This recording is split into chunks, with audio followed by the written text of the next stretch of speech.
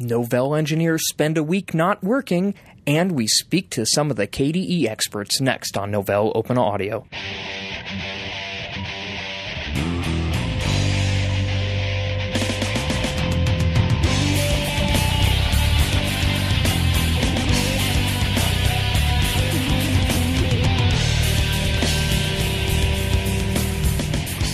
Welcome to Novell Open Audio, the podcast that connects the Novell user community with what's going around and inside the Novell universe. I'm your host, Erin Quill. I'm Randy Goddard. So on today's episode, we actually got a chance to sit down and do a recap of Hack Week. Randy, I know you were involved with Hack Week over in Provo, correct? Right. Dave and I both were. Yeah, and what Hack Week was, just to kind of bring everybody up to speed. So Nat took all the engineers that report to him and said, for 1 week, I want you not to work on the projects that you normally work on. Instead, I want you to go out and fix something in the operating system or work on a pet project that you've got, something cool, something exciting that can really make a difference. And it was really neat to see some of the projects that people worked on, wasn't it, Randy? Yeah, this was a really interesting idea. I don't know Nat's motive behind it, but the thought of being told, hey, don't work on your current projects, don't work on these bugs that you are supposed to work on. Go and find something that's interesting to you, something that lights the fire under your seat, and go work on it. And we actually got some real cool projects that were started, as well as several projects that were actually completed. Let's go ahead and listen to the interview of you, Dave, and I just kind of chatting about those. Let's do.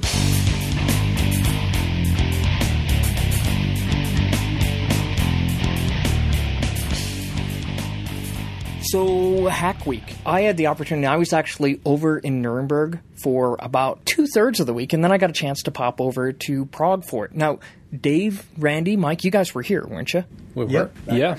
Randy and I did a little bit in the room set aside for Hack Week here in Provo, and we worked on a couple of cool little projects, saw some of the other guys chewed the fat a little. Did you actually get a project completed, or was it more like exploratory type stuff? I think Dave's is still in progress. Still a work in progress, yeah. Mine has turned into a bug with the ntp.org folks, as well as back in our face with the NTP guys on the SUSE side. So exactly what was your project?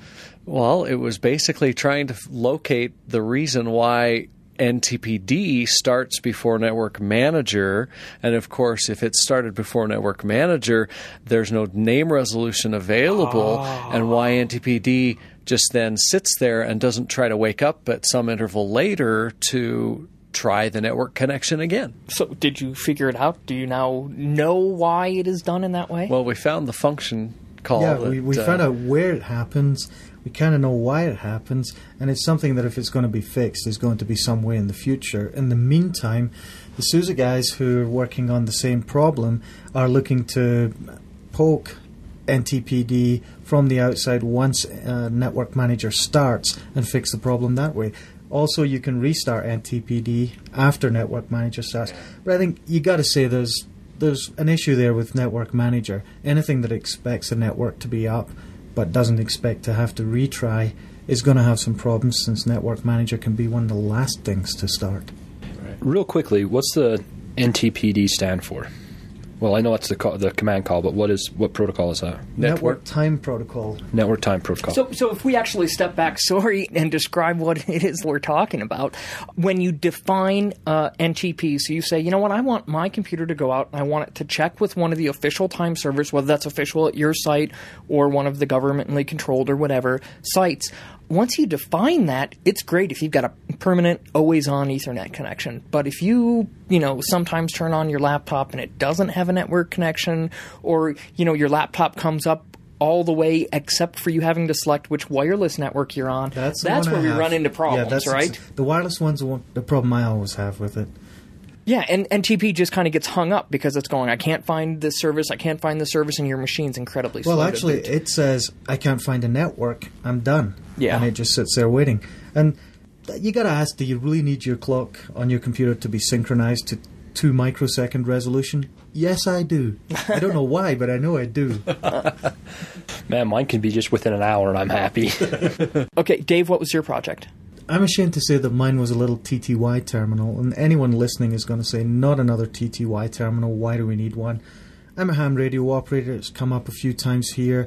I actually do 300 baud modem, 300 baud analog modem comms over high-frequency shortwave radio, and there isn't a good TTY terminal for COM ports to do that, so I wrote my own. I don't think that I've even heard somebody mention 300 baud. In fact, can I just tell you the flashback that I just had? I remember going from 300 baud to 1200 baud, and you know what the biggest difference was for me to go from 300 to 1200? I found that at 300 baud, I could read as fast as it would come across when you're on a bulletin board. At 1200, it was going too fast for me to read. You had to pause it. Yeah, I had to pause it from time to time. Well, I'm sending internet emails over shortwave radio with a 300 baud analog modem, and I need a client for it. So why? Why wouldn't you just be... You're sending email over shortwave. Why not send email over email? All of us ham radio guys, we think that we have the solution to the problem of when the bomb goes off. We're going to still be able to operate. You've seen, what was the movie? The Day After? No, it was the ones where the aliens come down and start blowing up Earth. Independence Day. Oh, the one where we created a Macintosh virus to bring down the... Right. Yeah, let's not get started. Ham radio operators, shortwave radio was how they coordinated their attacks. Well, a lot of us ham radio operators think that we're going to be there with some of the last functionality in the event of a big emergency. You and the cockroaches, right? Yeah. I can send email from my house out via an email server. I'm in Utah. I can send email through a server in Montana without having any physical connection at my house. That's what we're talking about. It's kind of fun for the sake of being technology. So I want to make sure that I understand this right. Geek you and pleasure. a bunch of other ham operators are getting your justification for your existence and everything is coming from the movie Independence Day and technical information you got out of that movie? It demonstrated the point. It demonstrated oh my God. That was, I'm sorry, but that's just like one of the worst technical movies ever made. And here, this is totally like your agree. whole But reason for... But the coordinating across the world via Morse code, that bit's good. I so wish I had a camera right now. Erin's face went so red. I mean, blows my mind. It's just, that's a frustrating movie. You know what? It was a fun project, and let me tell you what was fun about it. I wrote it using the Qt library, a version 4.2. Some of you may know it as Qt. So use the Qt library, built it. It compiles for Windows. It compiles on the Macintosh, although I haven't done a lot of work with either of those. It was relatively simple to put together. And the result is it just functions, and I'm adding more functionality on a daily basis just as ideas come to my mind. Qt's really great for doing that kind of thing. And there honestly wasn't another TTY version out there that you could have used. I could not find one, and if you're looking for a comparison, if you're a Windows user, we're talking about something like Hyperterm. I know we're going to get a flood of emails saying, you should have tried this one, you should have tried this one. I couldn't find one. It doesn't mean there isn't one out there. I wrote one. I get the joy of learning Qt. I get the joy of developing an application that does what I want. So it's not really just about whether or not there's something out there. And that actually really hits on what one of the big goals of Hack Week was. It was, there were really two main goals.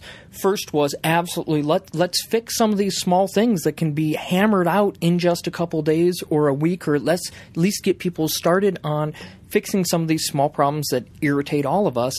And the other side of it was to give people an opportunity to go and learn something outside of their normal comfort zone or out of their normal day-to-day. You know, this is something that every one of our listeners can do.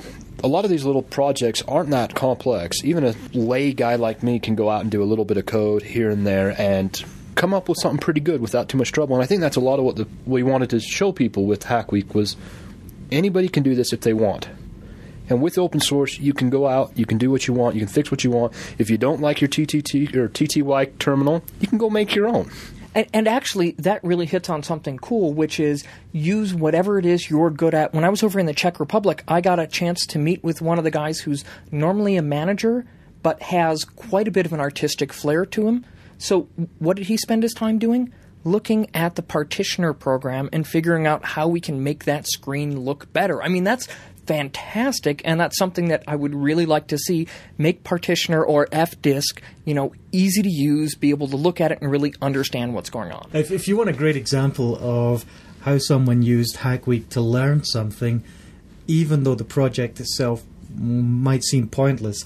That's Coley Lee's A YAS Module to Teach Hackers How to Cook Delicious Chinese Food. I know Coley. I met him at kernel developer training in Prague in May. He's a wonderful guy, doing a lot of great stuff with ext4. Oh, cool. The file system. Yeah. Yep. And he wrote this YAS module to teach you how to cook Chinese food. As I understand delicious Chinese food. Oh, forgive me, yes. Is there any other kind? Well, actually, I think that's fantastic because I can't tell you how many times I've been sitting there building a server or trying to, configure Samba or whatever, and I've gone in the middle of it. Man, if I could only make some moo goo I can right now, I would be set.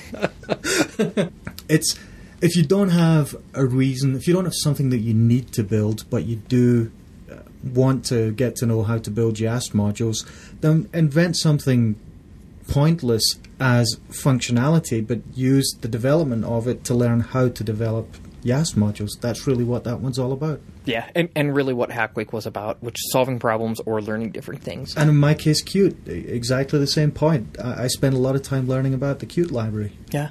So let's take a minute to actually talk about some of the other winners that we had. The one that won the best overall project was actually one of my favorites, and that was the guys who came up with an idea to add a process to the build service in AutoBuilder to allow you to actually decompile and recompile .debian or .deb files. Recompile them as RPMs. Probably sounds pretty pointless. I mean, you got debs, you got RPMs. Why are you doing this? Actually, I think it's fantastic because there's all the time that I'm out on the internet, I'm finding a cool new package that I want to play with, and it's only built as a .deb, and the guys haven't built it as an RPM. This is going to give you a way to turn it into an RPM. In some respects, it sounds like it's just a mapping task. You have how the thing is assembled in a deb. You have to get the files out and reassemble them in an RPM. Sounds that simple, but the guys who are working on it, for them, it's mainly about understanding the Debian build system, and that goes back to the point we were just making, that a lot of this work is, as much as anything, giving people an education about how something they haven't touched before works. Yeah, and actually something else came out of that project. I did get a chance to chat with them just a little bit when I was over in Germany, and we are going to try to get a dedicated interview with these guys about exactly what they did. But they also explained to me that they found bugs in AutoBuilder that we were not aware of before, just because they were pumping so much information through AutoBuilder and were unpackaging so many packages and repackaging them that they wound up logging a bunch of bugs, which is fantastic because it made us aware of things that we'd probably run into later on. Another cool award winner, the People's Choice Award, was the test harness for build services for automated testing. This one was interesting to me. What kind of people were making this choice? I mean, why not one of the ones on Quake? So we did set up this wiki that we are going to point you to. This wiki where people could come up with ideas of things that they wanted done or ideas that they had. People could then say, hey, you know what? I'll take that idea and I'll run with it and I'll work with it. The people that were going to this site were the developers and the people that were coming up with the ideas. So the people that voted on this were developers. And of course, there you're looking one that makes their life a little easier. Exactly. So anything that has to do with testing or Bugzilla, they're like, this is awesome. We had an award for the best cross-pollination team, and this was given to the guys who came up with... The phrase that they've got is create a properly integrated solution for directory-based user authentication / authorization. This is just a Kerberos style. Well, it's something similar to Kerberos or LDAP or something like that, but it's their own implementation. Exactly. The idea is totally with open source stuff. Mm-hmm. They want the ability for you to authenticate once to a directory service and then use some sort of token or credential that you can then pass on to different applications. Yeah. Very similar to Active Directory or eDirectory, but totally open source. Yeah. The idea here is to make the Linux experience a little more like, for example, the Windows one, where you log in and authenticate once, and automated authentication happens to new services that you connect to thereafter. But yet have the directory be an open source or an open standards directory. The directory is probably irrelevant to this one. This is about services in the desktop at the login point, and you gain an identity there. How the back end knows your identity is probably something you don't want to make this aware of. You don't want to expose that to the outside world. Oh, interesting. So we also gave out an award for the best power management project, and actually this thing I absolutely loved, and that was a guy came up with a desktop status awareness. And this was kind of neat. It allows you to, when you're in IM, how you can say, I'm in a meeting now. Away. Or I'm away. Or you've got different levels of your availability. I'm in a recording session. I'm in a recording session, yeah. He did the same type of thing, but for desktop applications. To give you an idea what that means is, when I go in and I kick up OpenOffice and I'm actually in a full screen presentation, turn off IM and turn off my email notification so that nothing comes through. But then if I jump into this state that says now I'm in a meeting, well, you know what? When I'm in a meeting, I usually want IMs to come up, and I want certain other things to happen. Yeah, because I want the ability to have a distraction. Go, oh, sorry, guys, an emergency came up. I got to pop out. So you're trying to say your meetings are boring, in other words, half the time? Well, no, I'm saying that meetings can be boring, and it's nice to have the option to have a reason why you have to frantically and in an emergency leave a meeting. Let me tell you one of the other intentions with this project.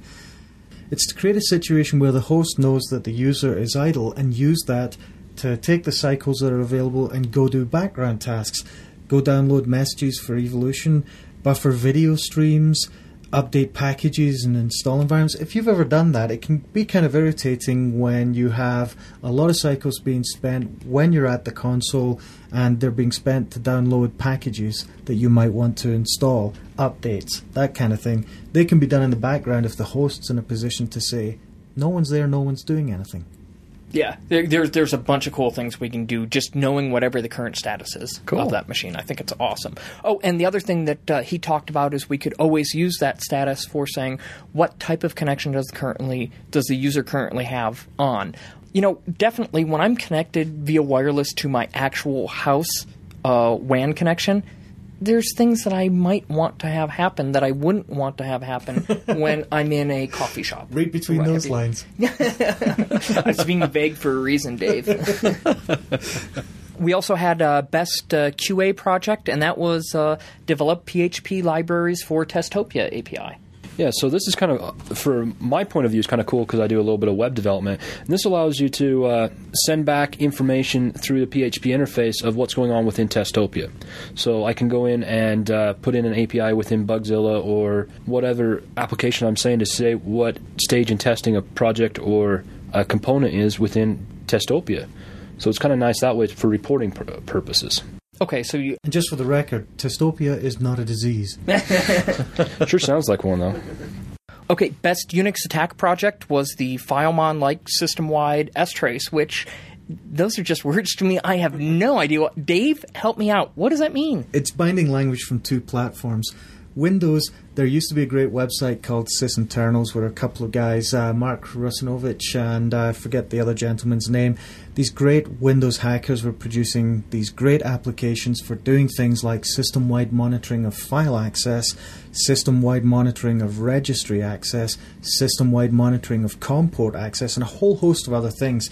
Microsoft bought the SysInternals organization, and those guys now work at Microsoft. So these great applications, you have similar applications on Linux where you can use strace but you can only look at a single process. You can't look at system-wide access, which processes are accessing the file system, which processes are accessing disk. This is taking the functionality of something like strace and broadening it to say, okay, given this whole host, what file system access is going on? Something that you get with Windows utilities like FileMon. Oh, cool. With the name the Best Unix Attack Project, I'm thinking, what are they doing? Trying to get somebody to write viruses against Linux or something? See, as soon as I heard that, I immediately thought of, again, I'm showing my age, but Satan popped into my mind. Oh. Yeah. Friend of yours? A friend Actually, of a project. yes, but that's a whole other story. But this isn't anything to do with viruses, so that's kind of cool. The best desktop project winner was Giver. Randy, you actually got a chance to talk to the guys who developed Giver, didn't you? Yeah, these guys, it started out Calvin Gaisford and Scott Reeves, and I think Travis Hansen was helping out there as well. And later on, it Boyd, Timothy, and Brady Anderson hopped on board with that. This was a little tool similar to an IM session where you could send a person a file. Now, at first glance, you'd think, why? Why not just use IM? Well, this is a little utility, a desktop utility that announces your presence via unicast to those on your network. And then those that are kind of like in your little favorites list, you show up not only just as your name, but you can also configure a little avatar, whether it's your actual face or an image otherwise, that shows, hey, this is you. And then instead of having to, choose a person in the list or know an IP address that you can drag and drop something to and say, hey, give them this file, you can actually go into the little browser, drag, like, for example, from Conqueror, drag your file out of Conqueror onto the face of the person within this little Giver program, and poof, I love the sound of that. On their desktop. If you're saying to yourself, why? I don't get it. Instant messaging, you have your buddy list. You have to know who it is you're sharing files with. Yeah. It's not like you can just sit in the office and say, hey, Joe, you're not in my buddy list, but I need to give you a file. With this, Joe and everyone else in the office, they're all immediately visible to you. If you need to give Joe a file, you just drop the file on Joe's face in the Giver client, and off it goes. So no buddy list required. Yeah. In fact, I think that Calvin's description was pretty cool, where he said one of the reasons why they came up with this is, think of how many times you walk into a meeting and it's like, all right, everybody needs to have this spreadsheet. And rather than emailing it out to everybody and letting it churn through the email system, this real easily allowed you to drop the file out and make it available to everybody in the room. Yeah, and along those lines there, this started out as just this Giver project, and then Boyd, Timothy there, and Brady Anderson, they were working on a Tomboy update.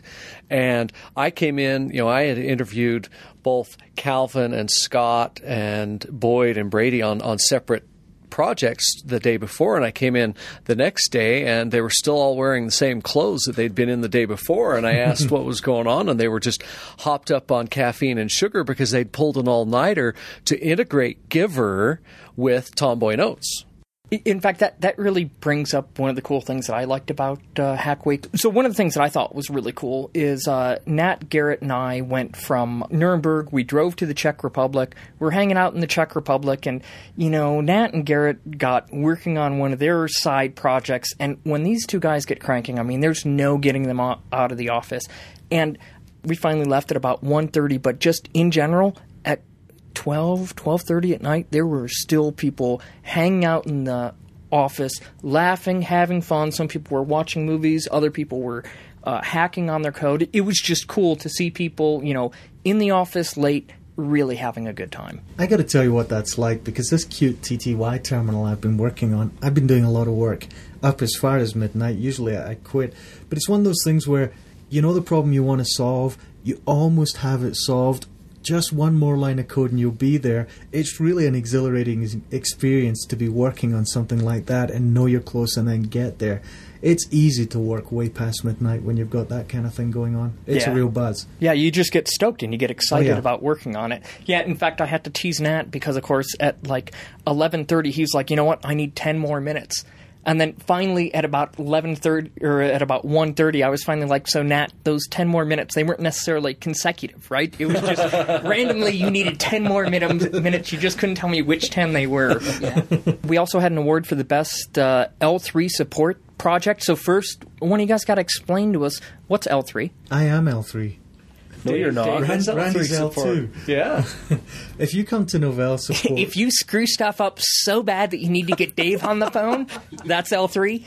That's L3. When you call up Novell for support, the first person you're talking to is L1, frontline support.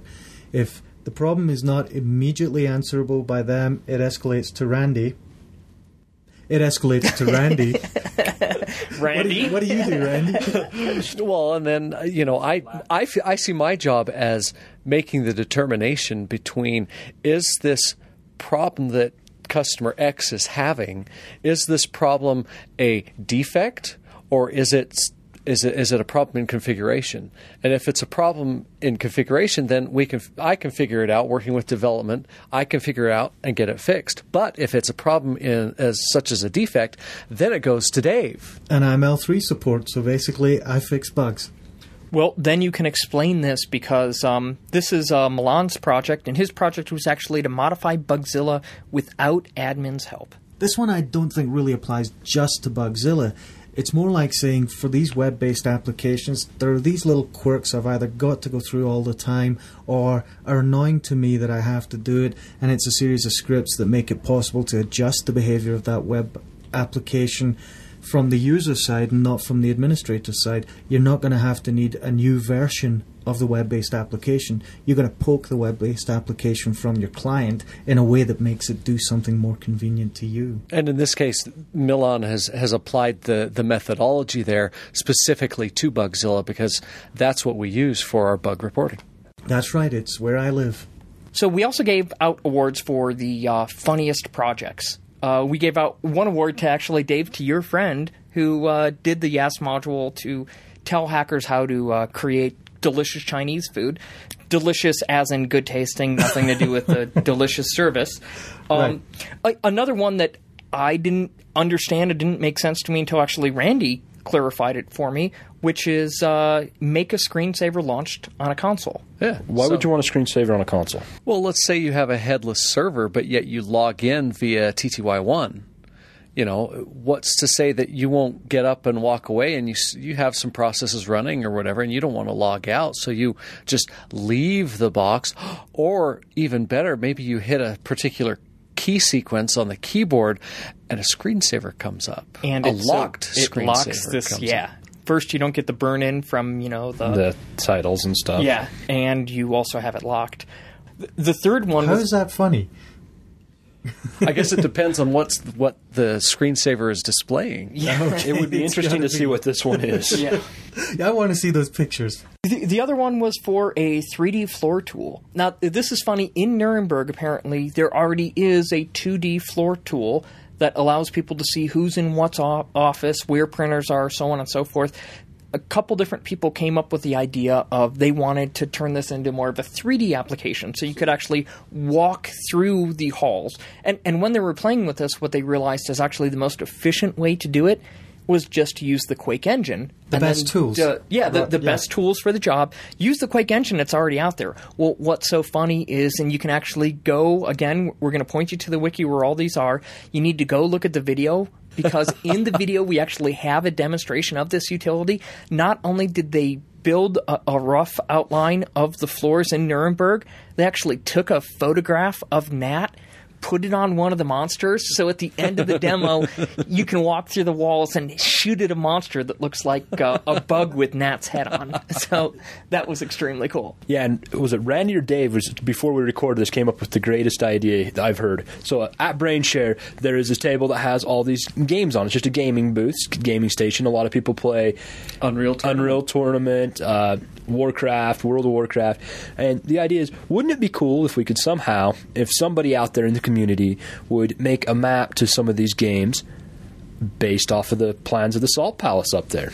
So you could actually be, during BrainShare, walking through the different and burst in on a session that Dave or Erin's giving and shoot them. Shoot them in cold blood. That is just great. Thanks a lot. I think that's a really good, And you just got to love really good the idea. places where this kind of technology, this kind of knowledge can take you. You could take a museum with a priceless treasure in it, build a floor plan of it into a 3D model in Quake, and figure out how to rob the place. or virtually stumble down the stairs and break the 9th century, Oriental statue or vase. What a joy. So that was an overview of the prize winners that we had, but actually there were so many other cool projects. We just want to take a couple minutes here and chat about some of these cool projects that we really liked. First off on our list is the openSUSE news portal. The creator, of course, was Stefan Binner. I actually took a look at this morning, and it's exactly what it sounds like. It's a news portal for the openSUSE project. And at first glance, when you go in, it's basically a wiki. What's new about that? Yeah, exactly. It's not so much that it's a wiki, but what kind of information is being displayed there, the latest and greatest news of the openSUSE project. A calendar with iCal extensions so that you can actually pull that into a different calendaring program if you wanted to. It's a great place to start off and look at what's upcoming and what's been happening in the openSUSE project. And this tells you a lot about what Hack Week is for. It's not really about building new applications using traditional software tools like C. We're not talking about a bunch of programmers sitting down and writing new programs. There's a case where someone built the environment where we can now go and manage information about openSUSE project and not have to hack up something on demand whenever there's a new piece of news. Or a static web page. Yeah. So Stefan Binner actually had another cool project that I liked, and that is he came up with a KDE text completion history editor. So think about this for a minute. You know, you're in Conqueror, you mistype a URL, and then it's stored in your history. And then when you try to go, don't you hate it? Because you try to go to that website again, and the first one it brings up is the mistype Let me URL tell you how annoying that is. Bugzilla, where I live, as I mentioned earlier, I have a bug I'm working on. The bug number is 284602. My keyboard at the office has a numeric keypad, but the keyboard on the laptop does not. So numlock is off. If I press the 2 key, it's the down arrow. So there I am. I'm in Bugzilla. I type what I think is a 2. I get the down arrow. The highest number in my history list is 584602, a bug which doesn't exist. Every day I type in that bug number and get a bug that doesn't exist. This would let me take that out of that list. Exactly. Let you go into the history and delete individual things instead of, today you'd have to go and clear the entire cache. So I thought that was fantastic. Awesome. And of course, you look at the opportunities to hide what you've been doing. This one is just fabulous. And again, to me, this really just... Dave, is there anything you need to tell HR? So York Kress also had another cool one, which was an evolution plugin attachment reminder. So what this does is it sits there and it looks for text inside your email message in Evolution. And if you say something like, check out the attached file, or I've enclosed this file, when it sees words that reference an attachment, and you go to send the email and you forgot to actually attach the file, it'll pop up a little message that says, hey, you're about ready to look like an idiot. Are you sure you want to do this? Who hasn't done that? So again, it's one of those just little things that are just real nice and would help us out on a daily basis. That says another thing about what Hack Week was. You get a bunch of people who are just being asked to think, hey, if there's something we could fix, if there's something you could do that you've always wanted to do, it forces people into a situation where they think, what would I really like to fix? What would I really like to fix? And that one is a classic in my view. It's one we all live with and tolerate, but there's someone who thought, let's do something about that. Yeah. Two of my favorite projects have to do with media, of course, because I'm a media guy. Sure. So the first one is Pulse audio support for Myth TV. And the question is why is that kind of cool? Well, Pulse Audio in itself is kind of cool because it's a proxy driver. But how many of you have actually had the experience of having the little alert on your Linux desktop that says, oh, your sound sound device is being used by another program? And that's because normally only one application can deal with the sound driver at a time? Under ALSA and OSS, I believe only one application can have control of the sound device. Okay. And when you have Amarok or Banshee up, it grabs control of that, and you can't have web streaming services going at the same time. So you can't mix that stuff live. And that's where it normally hits me, is I'll have Amarok or Banshee up, and then I'll go hit a web page that has video embedded, and I get no sound out of the... Mm-hmm. So this kind of just gives a little bit of an abstraction layer. It allows you to have both playing at once. The other thing cool that Pulse Audio supposedly allows is you can push all that sound off to another machine somewhere else if you want to. Which is kind of fun. Has some really interesting connotations for a recording system. Does this mean I can play something on my computer and make it sound like it's coming from someone else's. So I can play, Erin can play his punk music, but make it look like me that's playing it. Or better yet, Dave, I can play my thump and bump, and patch it over to Dave. I'll get you, Randy. I honestly have no idea how all that works, but that's kind of what I understood the project to be, so it's kind of cool. The other one is some people were working on a framework for adding multimedia codexes. Now, the codexes are what allow you to encode and decode different media types. So right now, openSUSE doesn't ship with a lot of the common codexes for licensing reasons, and this allows you to dynamically add them into this layer for quick adding of codexes, depending on which ones you're using. Yeah, I actually got a chance to talk with those guys when I was over in Nuremberg, and it is neat. Their whole idea is, the way they want systems to work is, if you go and you try to open up a file that requires a codex that you don't have, wouldn't it be nice if it just popped up a little box and said, you don't have this codex, would you like me to go check some known sources to see if I can find that for you, download it, and plug it in? That would be awesome. Novell doesn't endorse the use of unlicensed codecs. Thank you, Dave. Now, we can't get out of here, Erin, without mentioning, I think, one of my favorites as well is Yast as a web service. Yeah. Oh, I actually got to see a demo of that. Did you? And I did love it. This, I mean, tell me if I understand this correctly then.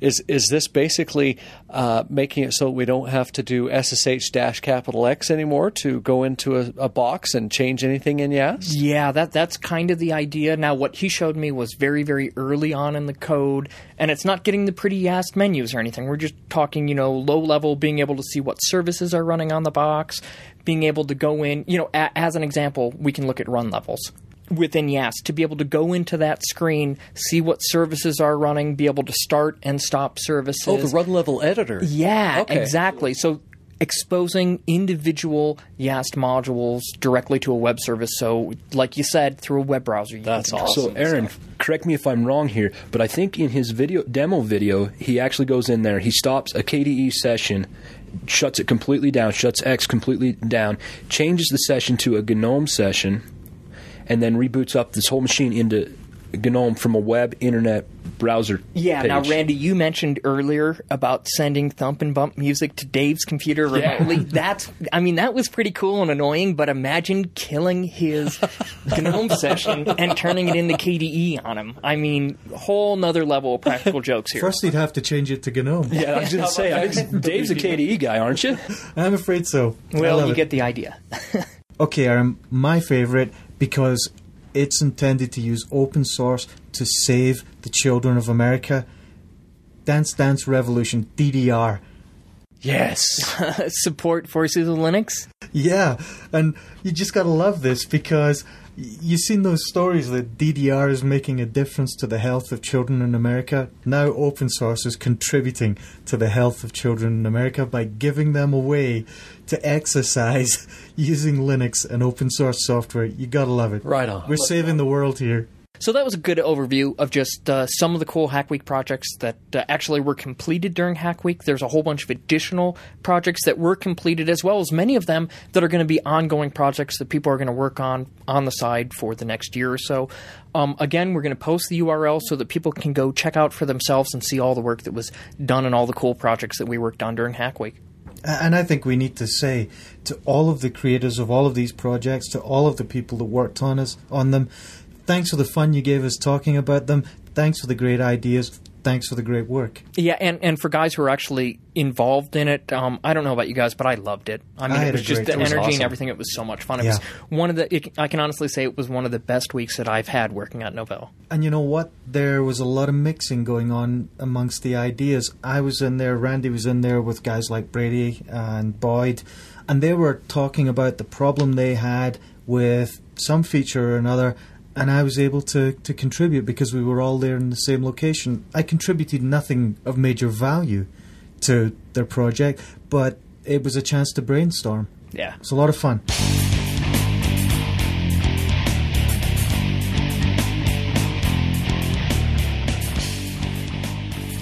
So, Erin, you were over in Nuremberg talking with our KDE developers over there.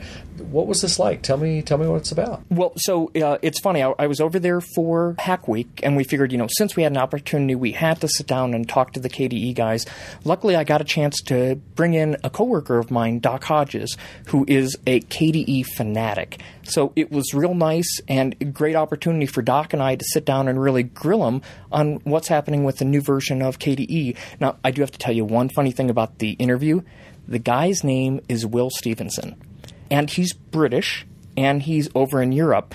So it just happens to be that, of course, one of my favorite authors is Neil Stephenson, the guy who wrote Cryptonomicon. So for the entire interview, every time I looked over at him, I called him Neil. And I can't tell you how many times we had to stop the recording and paste in the name Will. But let's go ahead and roll that and take a listen.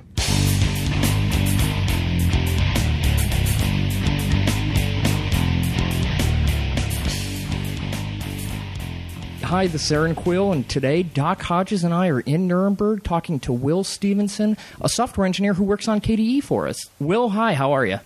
Hi, Erin. I'm great, thanks. It's a rainy day, but we're having a great time here during Hack Week. Yeah, I should mention we are actually out here in Nuremberg for Hack Week, and we just wanted to take a second to pull Will away from his Hack Week work to get a quick update on exactly what's happening with KDE 4. So, Will, we're really happy to have you here today. KDE is near and dear to so many people's hearts. And I remember when we first met Nat, when we first got involved with Nat, he advised us not to get involved in the desktop wars, not to pick a desktop. And sure enough, we all did anyway. So I'm a big fan of KDE. And I remember 2 years ago when 3.5 was first released, they were already talking about 4. That's right. So you've got a big, long lead in. Everybody's all excited about it. So why don't you tell us, first of all, are you going to hit your target for delivery? We hope so. I mean, it's a target which has only actually been realized quite recently when we've actually had a release plan. But we're now aiming for a target sometime during October. And things are looking good. The contributions to the project are really increasing. And I think we're going to make that target. That's great news. You say we. In the new age, we always have to separate the we Novell and the we community. How many people in the corporal sense are working on the KDE project? Well, we have 5 members on the actual KDE team, but then there are a number of other teams which contribute in one way to another because their interests overlap with KDE Desktop. So when I had a quick look on the wiki before I came out here, I think I counted 16 people. Only 16? For such a big, complicated thing. Yeah, I mean, KDE is a really community project, I think, for Novell. So we take the point of view that we take the best things we can and we make them that bit better, more polished, and we package them well and we integrate them well into the distribution. Now I got a quick question. Since you say roughly an October release, is that going to be in the 10.3 release of openSUSE? Is that the goal? No, that won't make the cut for the 10.3 because that'll be frozen by then. We will have a beta version packaged onto the distribution as part of the packages, and that will be an option that you can run either in the 3.5 release or you can run a KDE4 desktop if you really want to live on the bleeding edge. Okay. But I could take the beta and then always update it once it's finally posted. Yeah. In fact, there are people out there who are doing that now. They're using Alpha 5. Now it's the most current beta at the time of this interview. And they're using that with the KDE4 packages, which are there on the build service and in the distribution. So a desktop like KDE, or a desktop infrastructure, I guess would be more accurate, is just a lot more, I guess, than we think about, those of us that use it and are responsible for developing it.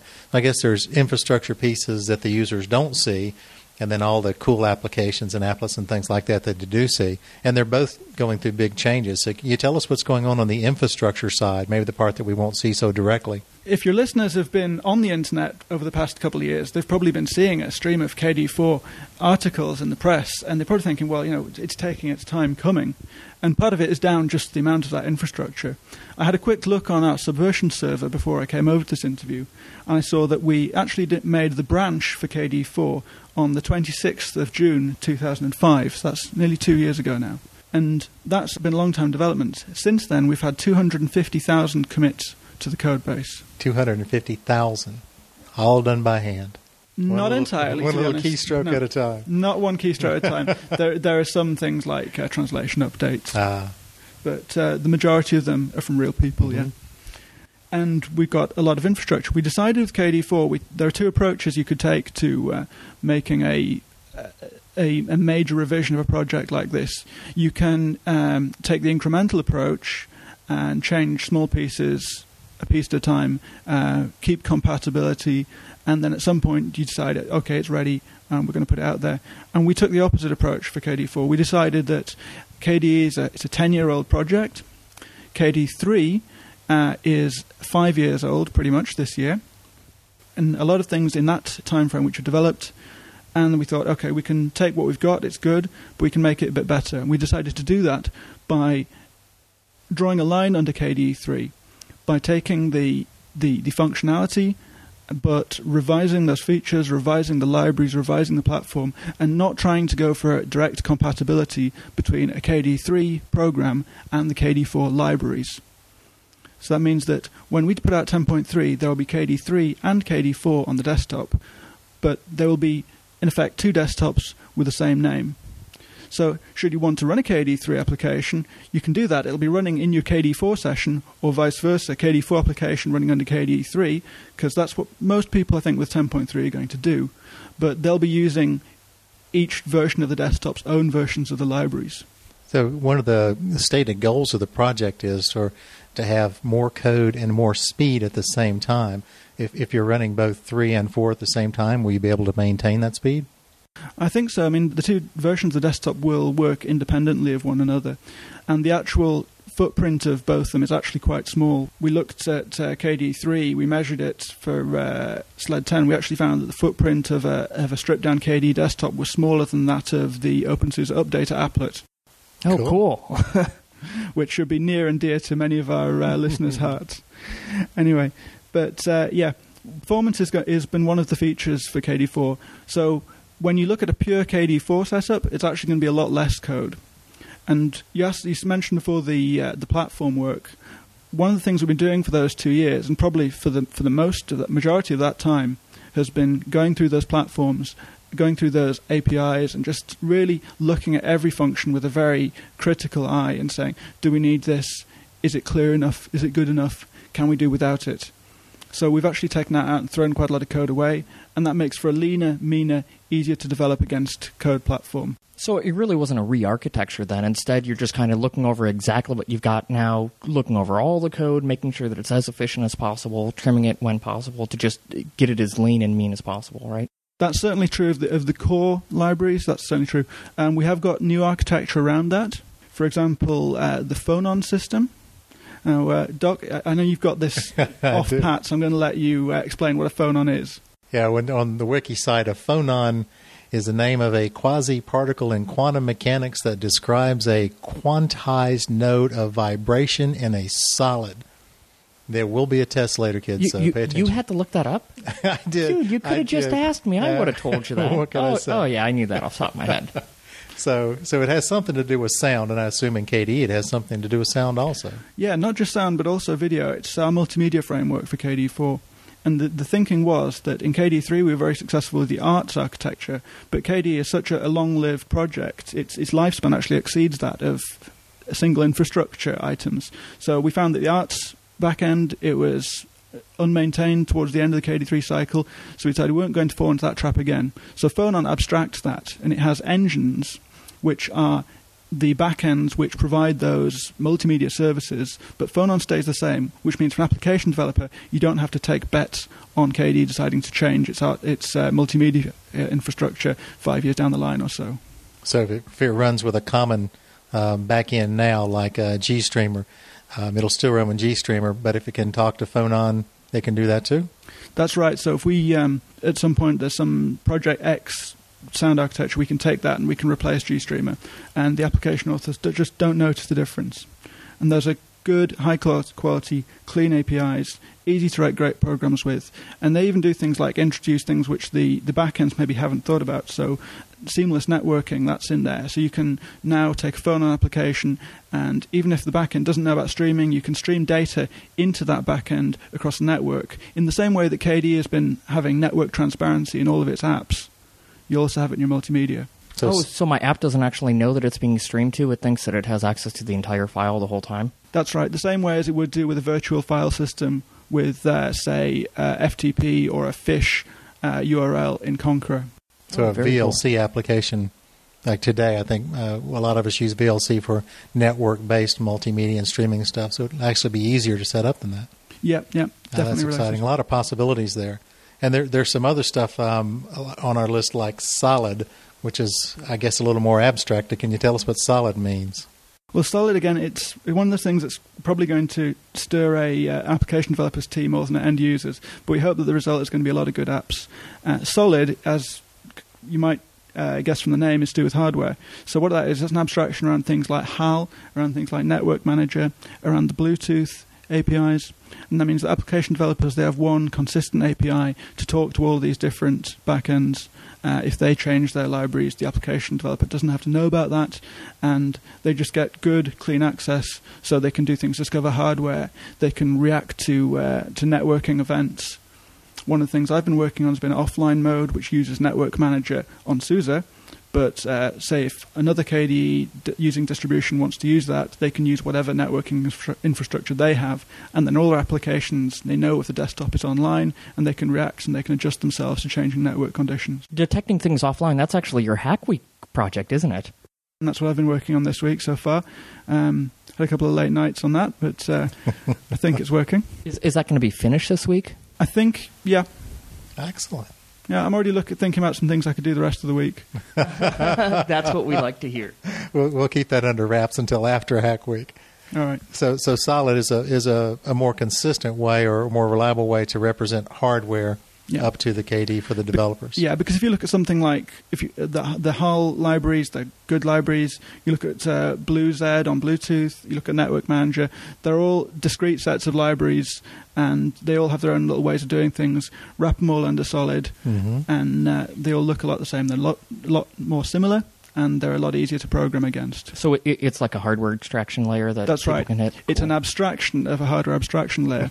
I don't know who came up with this, but someone actually has a T-shirt on one of the T-shirt sites which says KDE abstracted my abstraction library. So would that be 2x abstraction or abstraction squared? One or the other. I think probably 2 times abstraction. Excellent. You got to love that.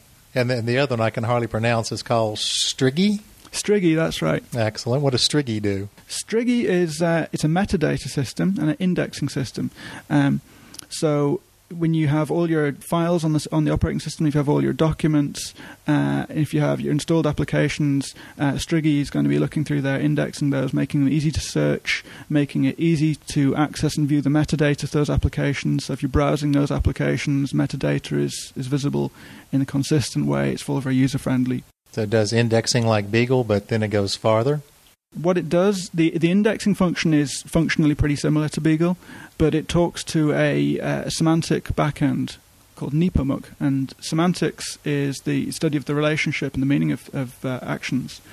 And what that does is that means that you could, for example, look at an email and then say, okay, show me all the other files that have been sent to me by this person, because as you've been receiving those emails and saving the attachments, Striggy has been silently behind your back making a note of where that all came from and linking that all together.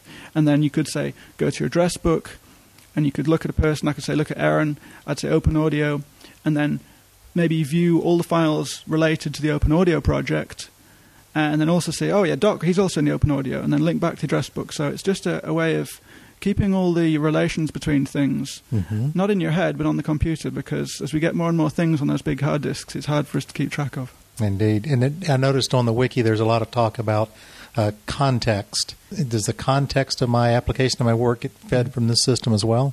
That's right, yeah. You can do things like set up projects that are specific to particular contexts that you might be working on at one time. So when Erin goes into goof-off mode, it'll automatically bring his games and things up, and when he goes back into work mode, if he ever goes back into work mode, it'll bring his work things back up? When have you seen me play a game? That's true. I'll have to give you that one. I'll have to make a note of that one. That sounds like a great idea. Yeah, so I could just slip into game mode. I think I would like that. No, I just have one quick question on the metadata. Where and how is it storing the metadata? Does it have like a database? That's right. The metadata is stored in a database backend, I think a SQLite. Okay. Low footprint, efficient way to store data. As far as the user is concerned, it's just magic. So, and I know the thing that you're particularly working on is the Personal Information Manager, the PIM applications in KDE. Can you tell us how those are going to change? Ooh, Erin's ears perk up. That's my personal area. Yeah. Well, in case of PIM, the improvements have been more incremental. We've been taking what we've done, we've made it better. So what we've done is we introduced a new storage system for our personal information, and that means it's going to be very lightweight, much better performance when it comes to accessing your personal information. As by way of example, in KDE 3, if you have your address book, you can access your address book from Kmail, you can access it from Copter, the instant messenger, you can access it, from Conqueror. There are applets on the taskbar. Each one of those would actually be running a library inside the process that would be loading in some data. And if you come and try and load a very large address book, say, for example, the Novell GroupWise address book, you probably know what I'm talking about. Mm-hmm. Because suddenly your system slows to a crawl because all those applets are all trying to load in 10,000 names and addresses from the Novell address book. And that isn't the best way to go about things. It worked fine 5 years ago when we were thinking about one user with his personal address book on his disk, but it doesn't scale.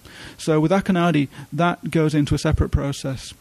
All the logic, all the management for all those different groups of data, your mails, your calendar items, your contacts, your instant messaging logs, they're all running under the hood in one separate process with a consistent way to access them. And that brings really good benefits for a desktop designer, because that means that a PIM application can be written very, very skinny, very lean. It means it's responsive, fast to start up, and all the work is happening in one place. And it's not duplicated across those different applications. Are you doing anything to make it easy to sync stuff in and out of that database? The OpenSync framework you may be familiar with? Yeah. That's a cross-desktop effort to solve the syncing problem. And starting at the back end of the KDE 3 timeframe, we moved our syncing framework to OpenSync. And that is now also going to talk to Akonadi. So it will be possible by setting up a sync group in OpenSync, sync onto your phone from Akonadi, or even do something crazy like syncing a KDE laptop to a GNOME laptop running Evolution Data Server. I feel like I'm learning a new language. So is Akonadi going to talk to Striggy? That's true, yeah. That was a wild guess, wasn't it, Doc? Let's put that in plain English. Yeah. That means as your emails come in, they're going to be stored on disk, and then the KDE system is going to look at those emails and analyze them and make a note of when they came in and who they came from, and all that contextual data and those relations is going to be there in the system. So rather than you having to say, okay, I have an email in my folder Open Audio saying, Will, let's have a talk about this, and let's have an appointment, you'll be able to just say, okay, we'll go to the view of the Open Audio KDE project, and we'll see that email, that Will Stephenson, who's he, and the calendar appointment that we put in our groupware system. So those are the sorts of things that are going on in the architecture. And I got to tell you, if you've got a great architecture, it makes it a lot easier to deliver all the things the user wants to see. So on the visible side, what sort of visual goodies will we get for waiting the 2 years? Well, this is where I think it's going to be most interesting for most listeners there.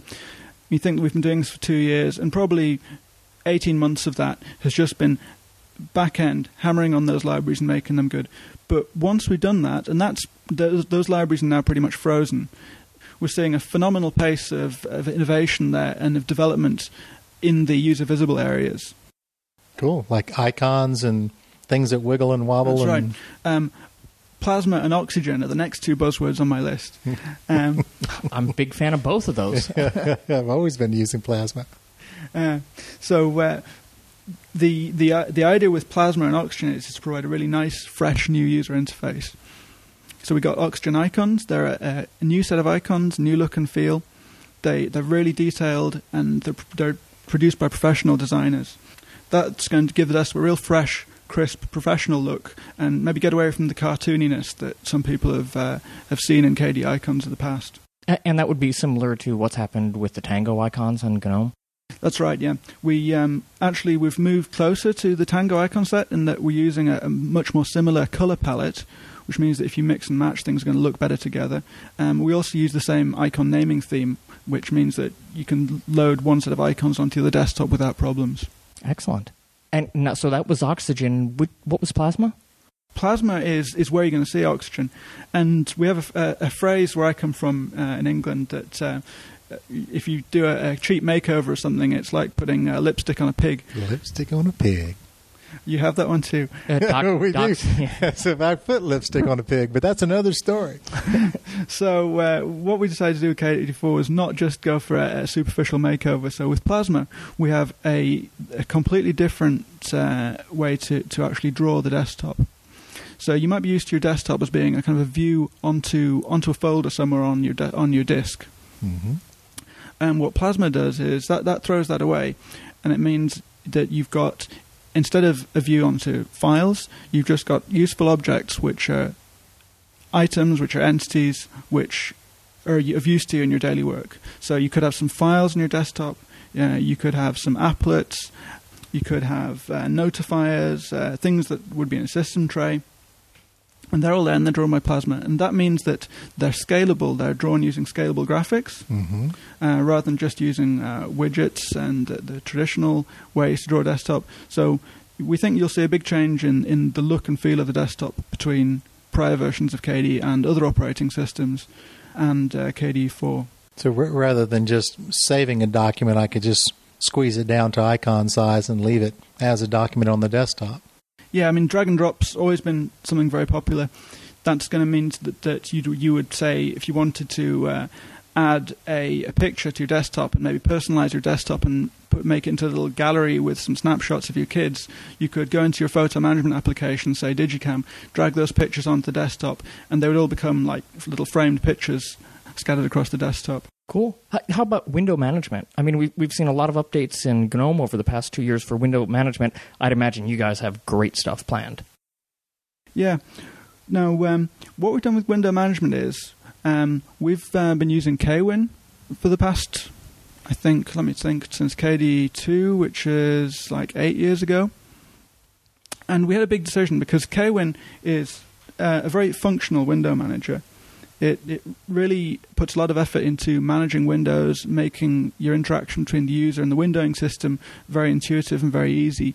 So things like snap to grid, window placement, we've had for ages. It's not something we think about, and it's something that our users are very used to. But with the advent of the desktop effects and the 3D desktop and projects like Compits, the actual visual look of the window manager became a little bit old-fashioned. So we had a hard decision to make, and what we thought was, we could go and adopt Compits, we could take Compits and integrate it better into KDE Desktop, but we took a very rational approach to that. And Luboš Luniak, who's one of the developers on our team in the Prague office, he's responsible for driving this. And what he did was he actually looked at the size of the code in Kwin, and he looked at the size of the Compits code, and he saw that most of the code was actually in those functional aspects of Kwin. Oh, cool. Compared to the amount of eye candy in Compits. So we thought, okay, the rational thing to do is to bring the eye candy to Kwin rather than vice versa. What we'll is that going to bring Compiz to Kwin, so we'll be able to do some of those cool things in KDE that we do in GNOME now? That's right, yeah. We've got the visual effects are in the new version of Kwin, which is called Kwin Composite. Similar things, you've got your cubes, you've got your expose-like effects, you've got your appear effects like Flame, but they're all running around the same functional window management code base that we know and love, and that's very mature code. We know it works well, and it stays the same. And it also means that if you're on an older machine, if you're on your laptop and you want to maximize your battery life, you don't have to bother with switching window manager or something. You can just turn off the effects, and the code stays the same. So I'll be able to spin my cube in KDE. That's right. Would that be cube with a K? Could well be. Yeah. We might be onto something here. So I want to make sure I understand that. So you will be able to run components of Compiz then? No, they're functionally equivalent. Okay. With the Compits code base, the way its plugins work, they very tightly integrated with the core of Compits. So it wouldn't be feasible to run Compits plugins on a KDE setting. But as we said, we looked at the size of the code, and to actually implement those plugins, once you have the compositing, the OpenGL integration in the main application, doing the effects isn't that hard. And we're seeing a community forming around Kwin of guys who are into OpenGL who are making those applications, those plugins for Kwin now. And that's good fun. It just means you have a nice window management which does what you need, and it looks good while doing it. And if you don't want it, you can turn it off, and you still have all the features. Yeah, eye candy is very important these days. We see some operating systems that provide nothing but eye candy. But that's another story as well. Yeah, so one of the things when we're getting ready for our talk here, I noticed Will kept rolling his eyes at all the things I didn't know about KDE. One of the things I didn't know is that you can do the famous spin the cube thing in the current version of KDE. Can you tell us how that works, Will? That's right. For KDE 3, we're using Composites. That is well integrated. There is a KDE style window decorator, so it fits in well with the KDE look and feel. My tip is to go to our excellent SUSE produced documentation. Chapter 2, Section 6 has a whole section on which changes you need to make, which package you need to install, and how you would activate desktop effects. And then you've got the full range of Composites plugins, so spinning the desktop and everything else. That's grand. And Erin, I think he just told me to read the documentation. RTFM is what I think he said politely. And we'll go ahead and we'll put a link in there so in the show notes. Absolutely. One of our old favorites in the KDE corral is Conqueror. I understand Conqueror has got a new friend and some new features too. So tell us about Conqueror and Dolphin. Well, Conqueror we've had since KDE 2 now, and it really is a Swiss Army knife. It does everything. It's a file manager, it's a web browser, it's a file viewer, and it does all of that very well. But we did get some feedback from some of our newer users that all those functions could be a little bit daunting. So what we've done is we've introduced for KDE 4 as an option alongside Conqueror, we also have Dolphin, and Dolphin is a specialized file manager, which is dedicated to one task and doing that real well. And that means we can do file management simply but also powerfully. Mm-hmm. And that's been developed as a new program, but what it does is it uses the Conqueror internals behind, so a lot of the proven code is still there, shared with Conqueror, mm-hmm. So small footprint for the whole desktop, not too much in memory, nice snappy responsive desktop, and that's all been designed with the help of usability professionals and usability testing. That's one of the things that KDE has really benefited from since Novelle's been part of SUSE, because we've had access to those kind of usability professionals, and they've helped us in many areas. So the human interface people that find more effective ways for regular people, maybe not the most technical people, to use things. You're leveraging all the stuff that we learned from the BetterDesktop.org stuff, right? Yeah, BetterDesktop.org and openUsability.org are two projects which have been highly influential. We looked at KDE 3. We did the kickoff menu for SUSE 10.2. That was all done using in-house Novell usability experts and with feedback from users, from people on the street, and that's, I think, has come up with a very useful menu interface. Cool. But Conqueror itself, that time hasn't stood still there. We've also improved the HTML engine in that due to the use of KHTML in WebKit and Safari. We've got a lot of benefits come back into that code base, and we've done our own development as well, things like a compiled JavaScript engine to get really fast JavaScript on the browser for all those Web 2.0 apps. What's KHTML? I've never heard that before. You've never heard of KHTML? It's maybe one of our more successful exports. It's a web renderer and JavaScript engine. So like Gecko on Firefox, it was developed for KDE 2.0, and it's a library, and it's been used by Apple in Safari. It's been used by Nokia. Oh, it's a library. I thought it was some new protocol that I wasn't familiar with. No, it's the name of our HTML rendering component. Okay, cool. So the Conqueror thing's always amazed me. One of my favorite Linux 4 magazines is 40 things you can do with Conqueror that you didn't know you could do. And it just keeps unfolding new things. So we're always excited to see new things in Conqueror. Yeah, and we're trying to make that actually a lot easier to discover those new things. When we looked at the help system in KDE 3, we had like a very hierarchical, one-point-of-entry help system. And for KDE 4, we're going for things like what's this help, where you can get a tooltip. If you hesitate, hover a little bit longer, you'll get a what's this, and that's got a little button which will open the relevant section of the help. So to go from a particular user interface element, say a taskbar, to going to the help for that, and then seeing, oh look, I can split my Conqueror window and I can lock one pane to a particular website, and the other pane will change. So I click on the links on the first pane. They're no longer going to be like black magic restricted to the inner circle of KDE power users. Yeah. Neat. That's one of my favorite things, is splitting the window and locking one while I roam in the other. Wow, I haven't seen that. You're going to have to physically show that to me. I will physically show that to you right after this program. I have one quick question, which is you mentioned that I've got a choice between Dolphin and Conqueror. So I assume I can use Dolphin to kind of manage the file view, and then Conqueror still does all the other features that it normally does, right? Yeah, you could use Dolphin for your file management. You can use Conqueror as your web browser. You could use another browser if you wanted. KDE is always very component oriented, and you can select other browsers. But you could use Dolphin, say. You could use Firefox.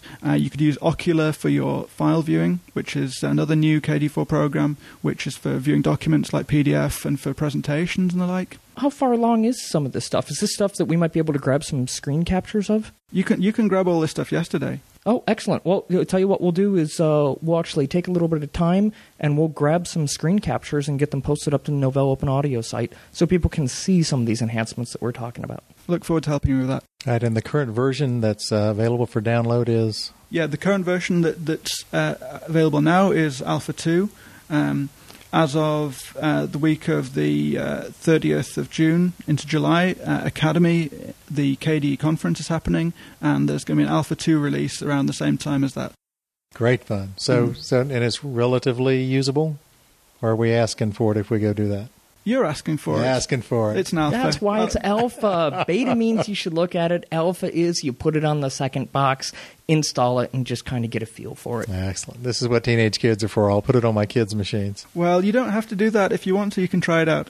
We've maybe shown how important KDE is to the openSUSE community.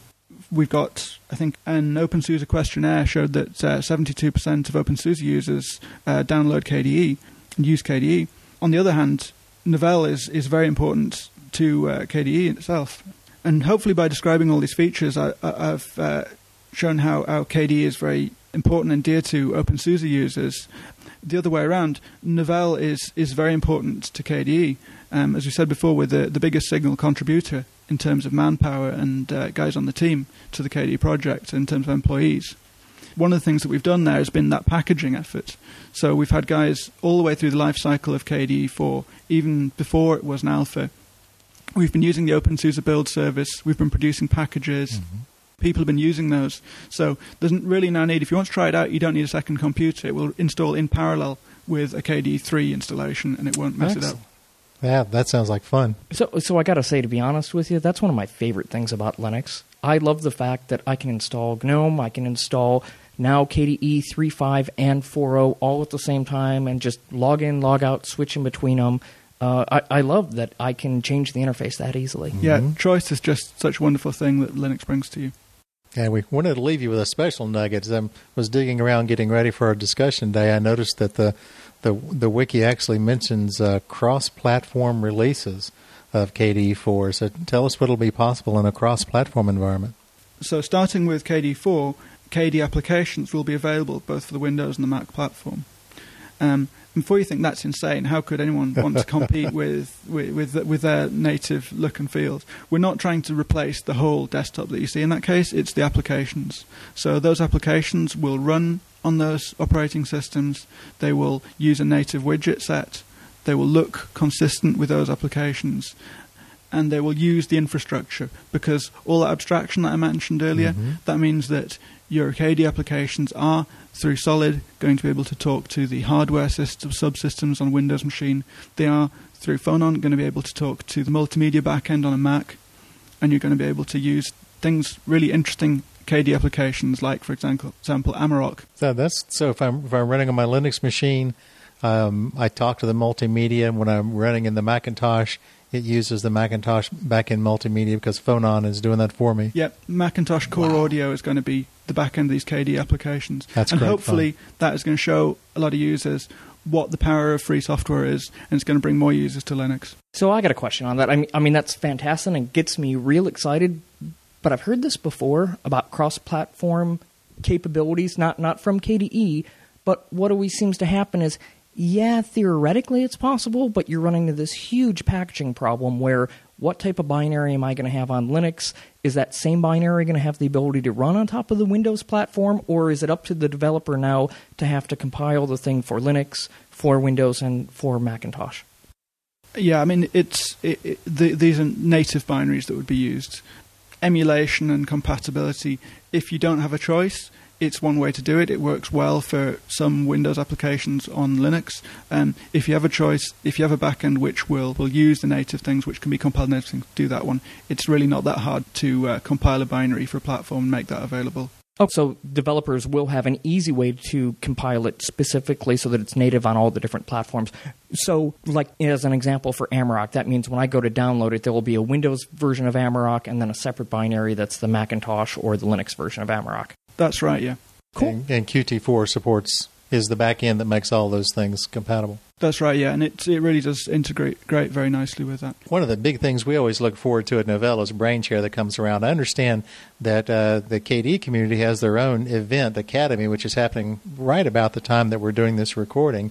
And I'd also like you to branch off and tell us about Novell's specific contributions in the SUSE environment. Yeah, so Academy is in Glasgow, Scotland this year. I'm hoping that I will have had a really good time and made a lot of contributions. Novell is sponsoring Academy this year. It has been a sponsor for a few years now, and again, they're a silver sponsor, and that's going to make it for a lot of high bandwidth quality interaction. Most of the KDE team from Nuremberg and from the Czech Republic are going to Academy. We're going to work for a few days and really meet all our collaborators that we normally only get together with electronically. And as well as that, there are plenty of other ways in which Novell really contributes. I mean, Dirk Muller, anyone in the KDE community knows Dirk. He's really made developing KDE4 so much better this time round, because we've got a dashboard system now, and that is just a Christmas tree that a developer can look at and see where's it breaking, at a glance view, what's broken, what needs fixing, and that keeps the whole development process moving further forwards. Kulo, he's been instrumental in the library cleanups. He's been around since the project started, and he's been going through those libraries and really, with the depth of knowledge that he's got, seeing what's used and what can be thrown out. Stefan Binner, he's our main packager. He's been making sure those KDE packages that are there in the build service, they don't conflict with anything KDE3 based. Users can take those and try them out now. If you've got the bandwidth and you've got the time, pick it up and play with it. Things like the live CD, the one CD install, he's been real busy working on those. And also we got people, Lubosh in the Czech Republic, Kwin, mobile devices team, they've been working on things like K-PowerSave and K-Network Manager. I also contribute to that. Akonadi, groupwise integration. I was showing Doc earlier that it is possible to use Copter to talk to a groupwise server. That was a Novell contribution. Now, I'm not familiar. What was that? Copter? Copter is also known as Copete. Okay. It's the KDE Instant Messenger, and its name comes from the Chilean word for a small glass. Oh, okay. Which is it's a little friendly drink among friends. Is a Copter. Oh, neat name. So it allows for multiple backends then? That's right. It's been around for 5 years now, and it's a multi-protocol instant messenger. And I think we were one of the first instant messengers to really put the person first in communicating. So really have a person-centric view, not worry about which protocol you're using, and have an IRC way to contact the person, or ICQ, or Jabber, or Groupwise. Great. Now that's handy these days. So you've always got friends on different platforms, and it's really hard to keep several messengers running at the same time. Yeah, and like I say, this is a project we started in 2002. It's a mature project. It's well integrated in the rest of the system. Mm-hmm. It's a lot of fun to hack on. I've got it running now, as a matter of fact.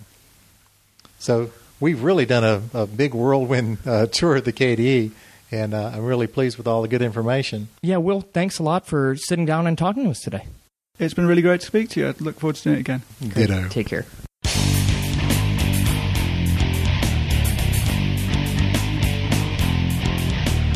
And that wraps up this episode of Novell Open Audio. Remember that Novell Open Audio is brought to you by Novell Users International in conjunction with Novell Incorporated. Remember, most of our content is directed by our listener community, so please send us your requests and comments by leaving them at novell.com/openaudio or by emailing us at openaudio@novell.com. That's it for this time. We'll see you next time.